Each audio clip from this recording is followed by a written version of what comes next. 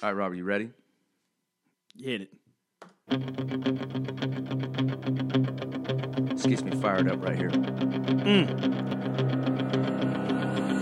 the heart pumping, the blood flowing. Ladies and gentlemen, hailing from Concord, North Carolina in the blue corner is your opponent tonight.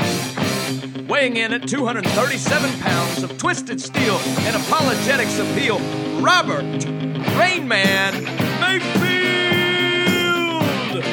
Now, coming to the blue corner. He's so radical in evangelism. He's so radical in apologetics. He will do exegesis throughout the scripture. Jesse, the Radical Watkins! Rising up, back on the street. Did my time, took my chances. Well, hey, good morning, good evening, apologetics people. What are we doing here, Robert?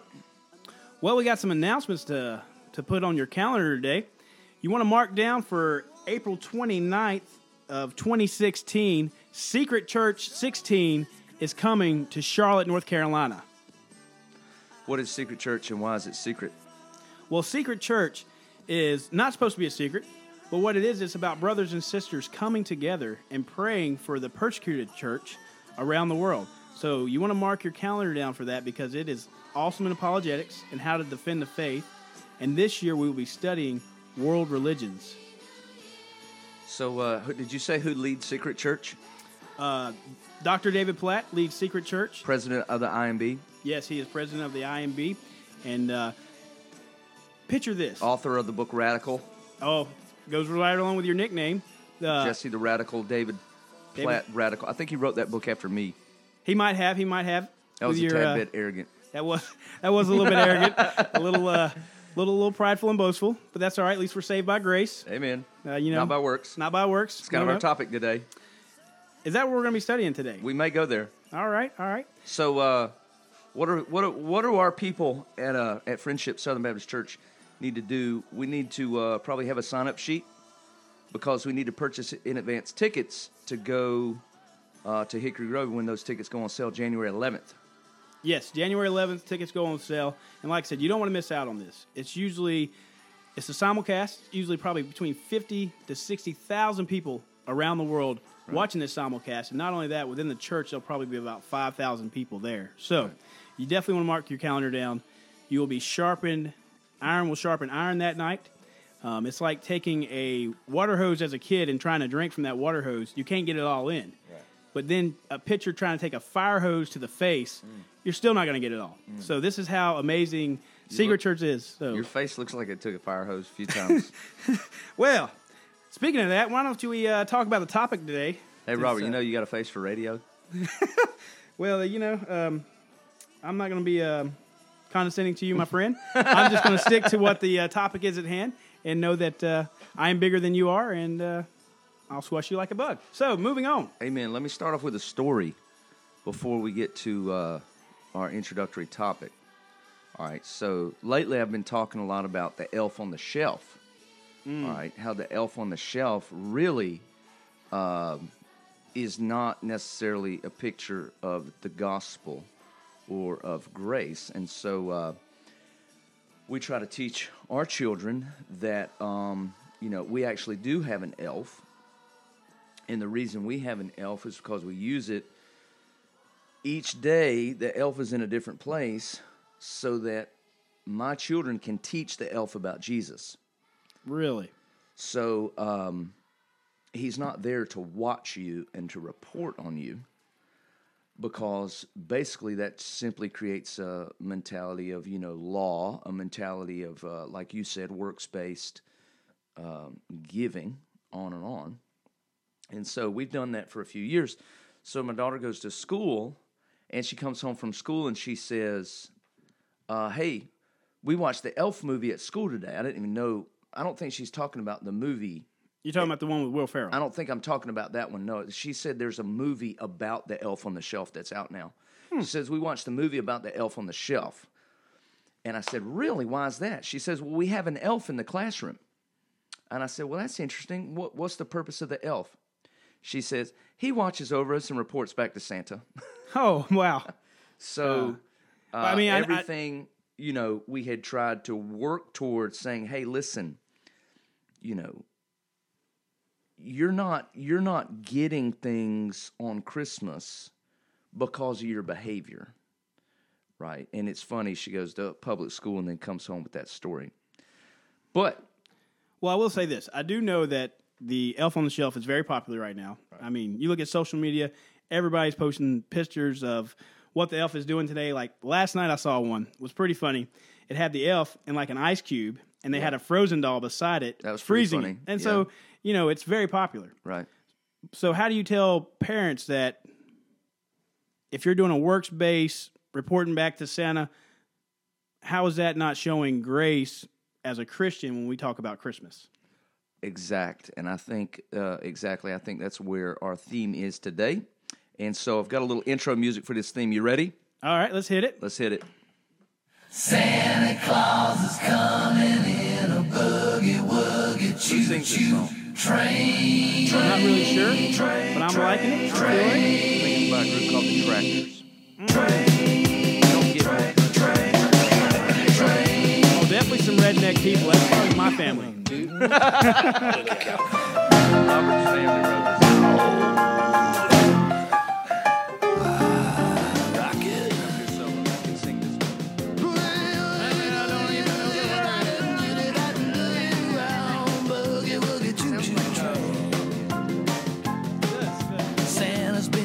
Checking all around the world, wants to know what's going on with every single boy and girl. Said, great gosh almighty, much to my surprise, nobody's been naughty, everybody's been nice. Now Santa likes to boogie, Santa likes to dance, Santa likes to rock it, likes to go real fast. Santa likes to ride in the boogie-woogie choo-choo train.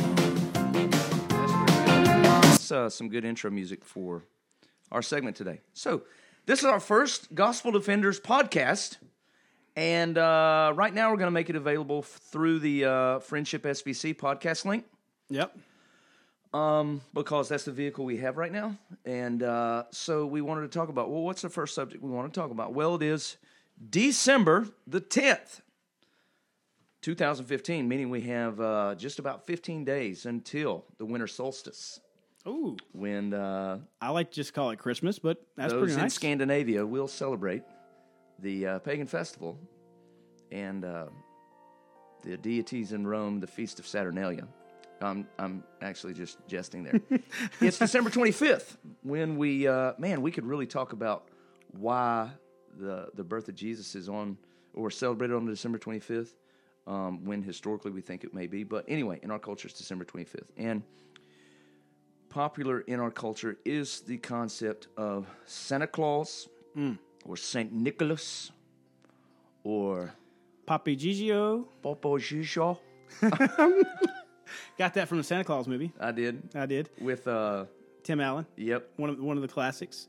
So I know as a kid, I idolized Santa Claus. Mm-hmm. I mean, when I would wake up, all I cared about is what the big man brought me.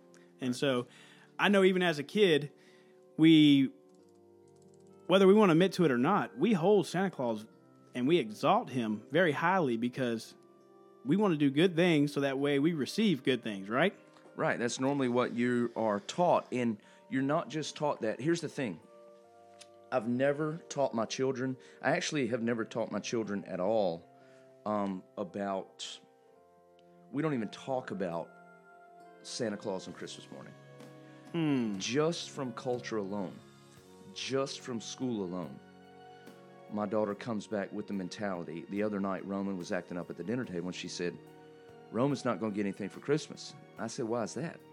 She says, well, he's being bad, and Santa sees that. Oh. All right, these things are just from culture alone.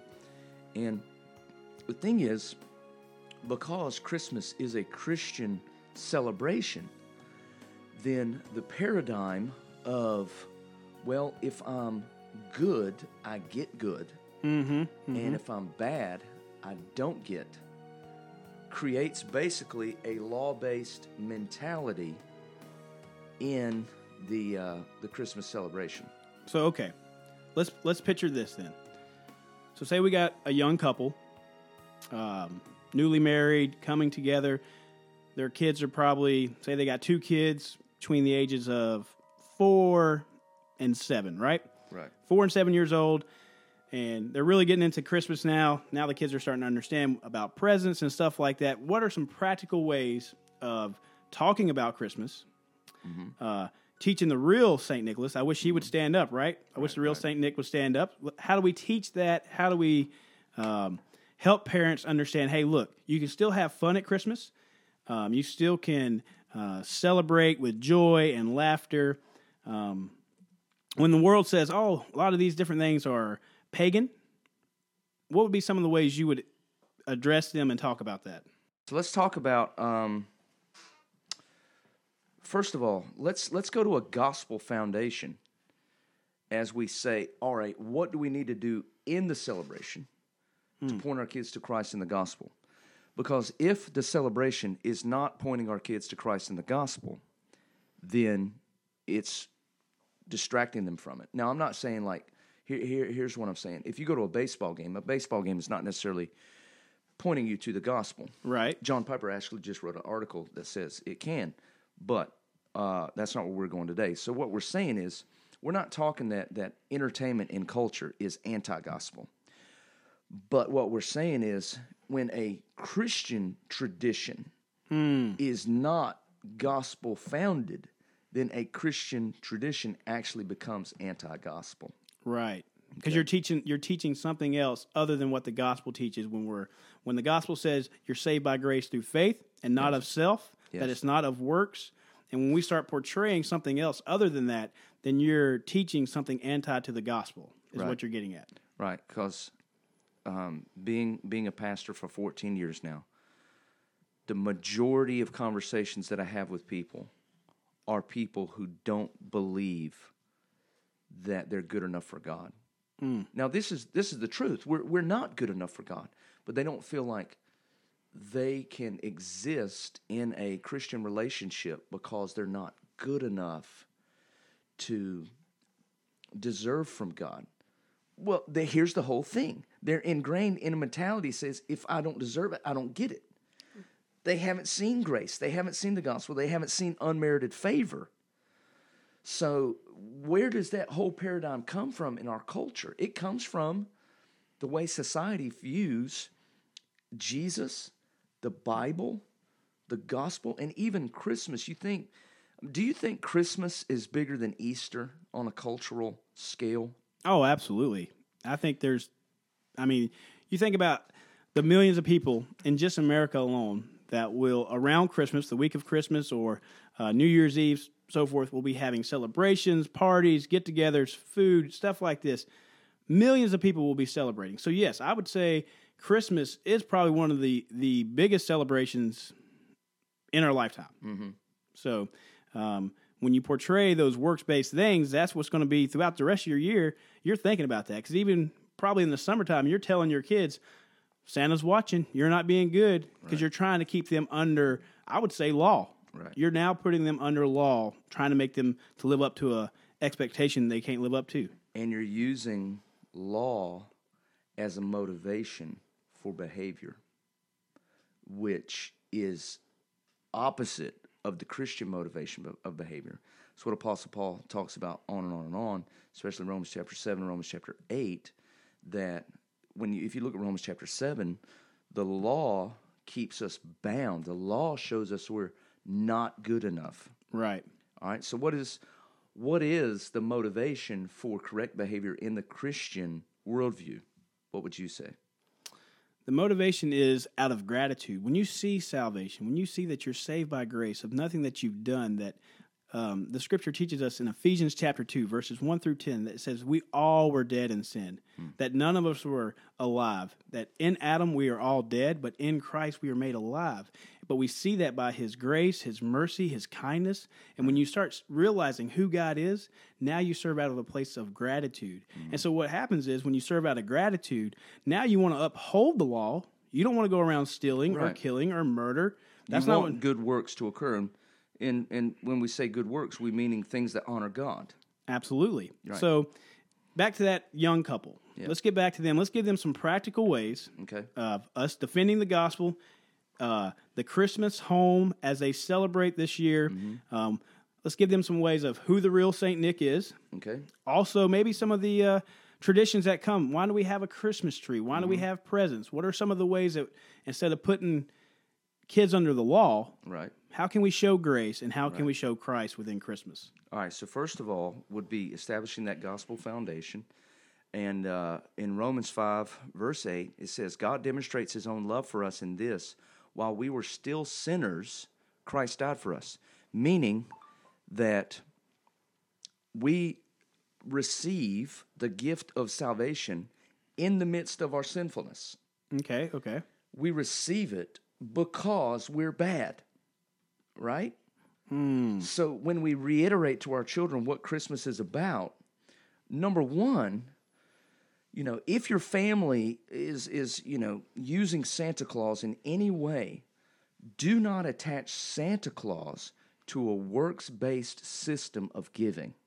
Okay. And what we mean by that is, all right, Santa was a historical character in history, Saint Nicholas of Myra, from born 270 A.D., right?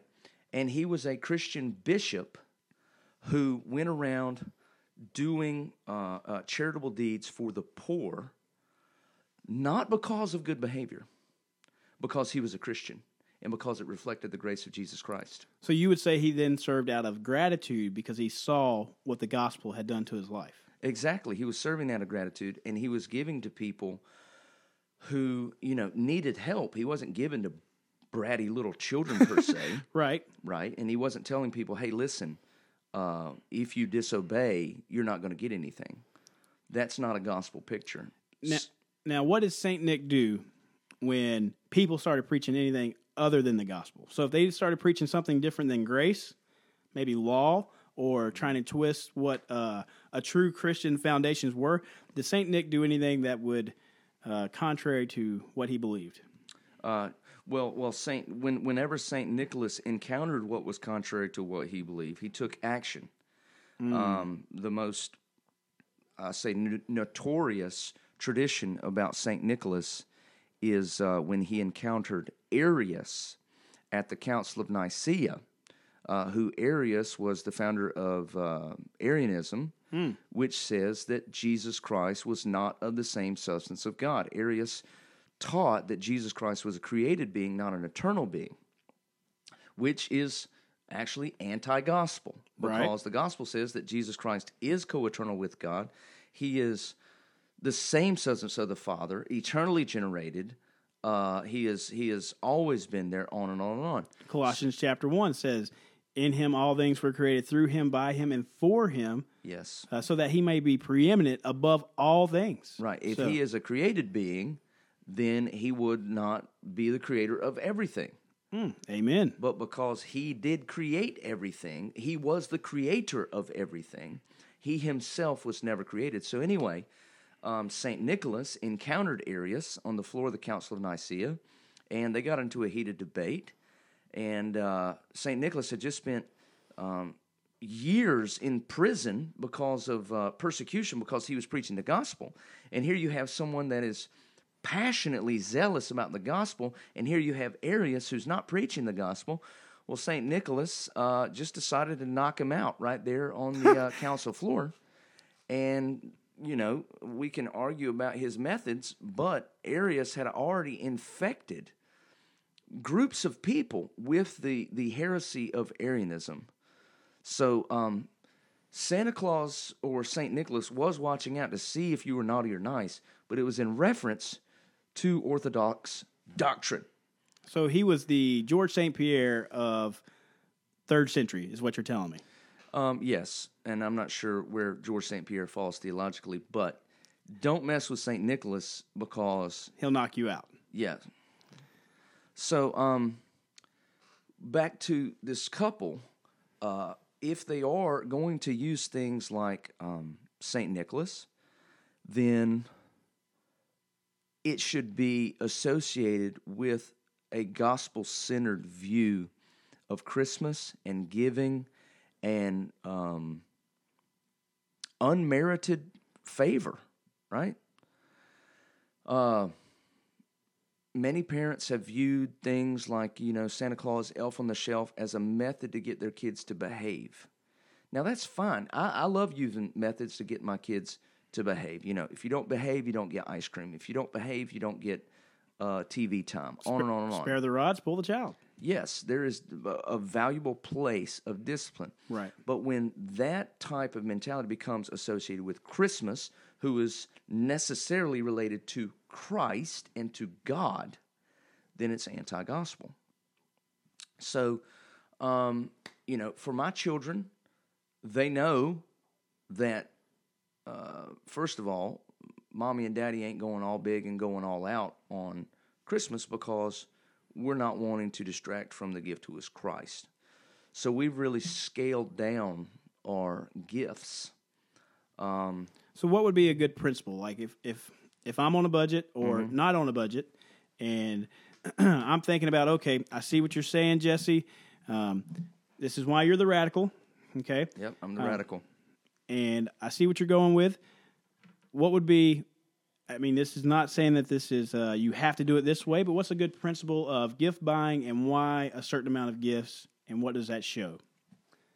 Well, I think, first of all, our goal in Christmas is not to create spoiled children, and it's not to create children who believe they're being rewarded from a magical elf in the sky who is simply a mixture of pagan deities, which we can talk about next week if you want to. But what I would say is,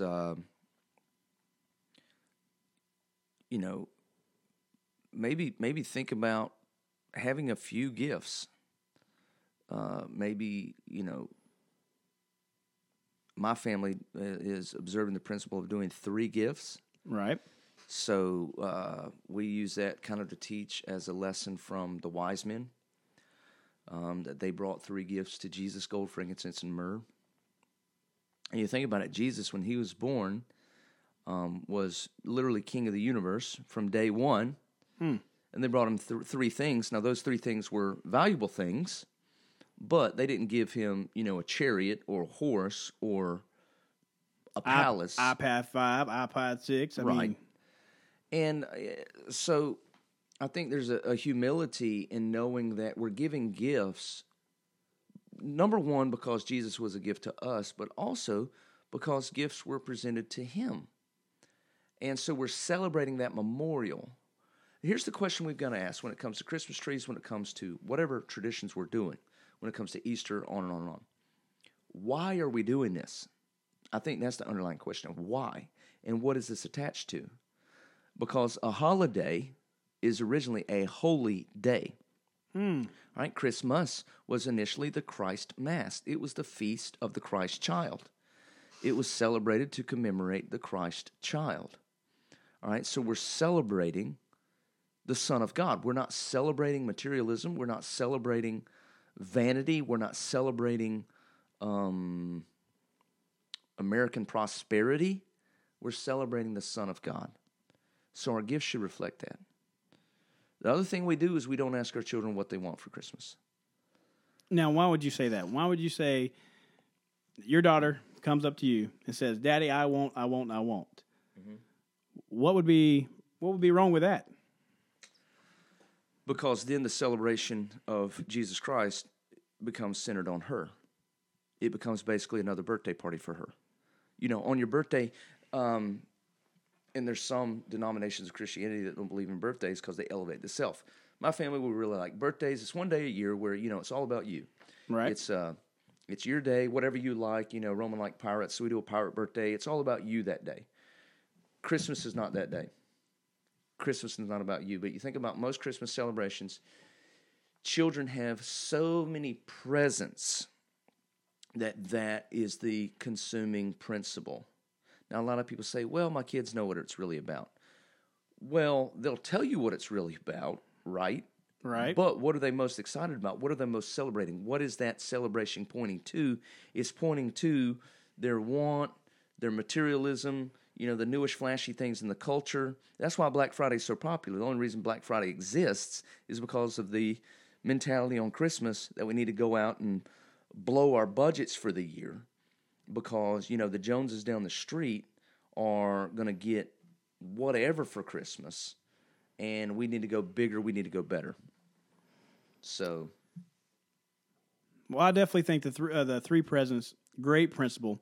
It shows the gold, the frankincense, the myrrh, how that would also be in the death, burial, and resurrection, along with at the birth scene. And so, with three presents principles, I think you could use that in your home to point to the Savior. Like you said, everything should be, why are we celebrating this way? It should be about Christ. With three presents, you can really point that out. I'm not saying if you get 4 or 5 that you still can't do it, but as Christians, we got to have a reason why we're doing it. And when you set those principles up, it's easier to share the gospel in that way. All right, so we're back recording now. Where do we leave off? Well, we left off, we gave good principles of why we should do three presents. Right. We discussed... And that's not a hard, fast rule. Right. I mean, when my mother grew up, majority of Christmases, she got one present. And that's all her family got. Yeah, I mean, there's tons of family that can only afford one present or no present. I mean, the whole thing should be about Christ. And the whole point of this is just to set good guidelines or encouragement of how we can point to Christ better within our families. I think our church statement, you say it best if you'd like to give it. Equipping families and individuals to fulfill the Great Commission in their community and around the world. And so I think that is the Gospel Defenders' motto, right, is equipping families. So let's talk a little bit about the Christmas tree. That's one of the big ones for me. People always say, there's a lot of paganism when it comes to a Christmas tree. Do you and your family have a Christmas tree, and what's a good principle to say, why do you put a tree up in your home? Yes, we do have a Christmas tree. And it's because I read one time that Martin Luther cut down the first one because he saw the starlight coming through the branches, and then he put candles on the tree. But I think that's pretty much a fake story. I don't think Martin Luther ever did that. Yeah, I've never heard of it. But it'd be great to attach the father of the Reformation to the Christmas tree story, but I think there's many other traditions dating back way before him of families bringing greenery into the home. But we haven't got to the point yet where we necessarily describe the meaning of a tree in the home. Right. Because since me and Tyler have been doing it for our whole marriage, to decorate and to, we do it as kind of a family memory. We remember, different places we've been and stuff like that. But I'm going to let you share about ways that the Christmas tree can be used as a meaningful symbol for Christmas. Well, I would say, first let me encourage this. There's a movie out called Saving Christmas. Great movie by Kirk Cameron. People of Liberty University put it out. Now, necessarily, I don't agree with everything in the movie, but for the majority, I like the take they took on it, of how we can show different things throughout the movie to point to Christ. And one of my favorite parts throughout the movie was the Christmas tree. And they brought up the point about some people will say it's pagan, and this is the fertility goddess, and so forth, and the evergreen tree. And the way they go throughout this movie, and they point the picture of that it's an evergreen tree that represents eternal life. Okay? Now, we celebrate in the dead of winter, and everything is dying off, but yet this tree is still green and full of life because it represents the giver of life, meaning Jesus Christ. Him being the one who hung on a tree, that's why we have a tree in our house. And what do we hang on trees? Ornaments. Right. Usually most ornaments, you have some type of remembrance. Right. Like I know with me and Jennifer, we started dating in 2003, and from 2003 all the way up until we got married. And even when we got married, we have ornaments with years of where we've been, celebrations, stuff like that to represent something, a remembrance. When you take those ornaments and you hang them on the tree, that is remembering something. And so when you look at that tree and you're telling your kids, hey, this is why we put ornaments on the tree, and this is the remembrance that we have that Jesus hung on a tree, he hung on a cross, and he is the giver of life. And so I think you can use a Christmas tree to be able to tell the Christmas story by showing, you know what, every time you put that ornament, have remembrance of the one who died on a cross, who took the full wrath of God, who paid the price that was due unto us. And there is salvation and life in his name and his name alone. And so you can use a Christmas tree in that way, just like with ornaments and so forth. So definitely good principles on Christmas of what to do. Well, and the interesting thing is, you know, once you've got everything hung on there, then the final thing you do is you plug in the lights. And it really becomes the light in the darkness of your home. And what my family likes to do, we like to cut off all the lights and leave only the Christmas tree. That becomes the centerpiece. All right, so here you've got the tree on which something hangs, on which this memorial hangs, this remembrance hangs, and then it becomes the light in the darkness. Jesus said, I am the light of the world. What is that ultimate light? It's his propitiation for our sins on the cross, that on that tree, he was the gift of the world. And this is one thing that historically Christmas doesn't necessarily do a good job of. That's why the Puritans actually outlawed Christmas, because they didn't believe in it. Right. Charles Spurgeon wouldn't celebrate Christmas because he said there's nothing in Scripture which makes us remember the birth of Jesus as a particular day compared to the death and resurrection of Jesus. But the gift was not just the baby, right? It was what that babe grew up and accomplished on the cross.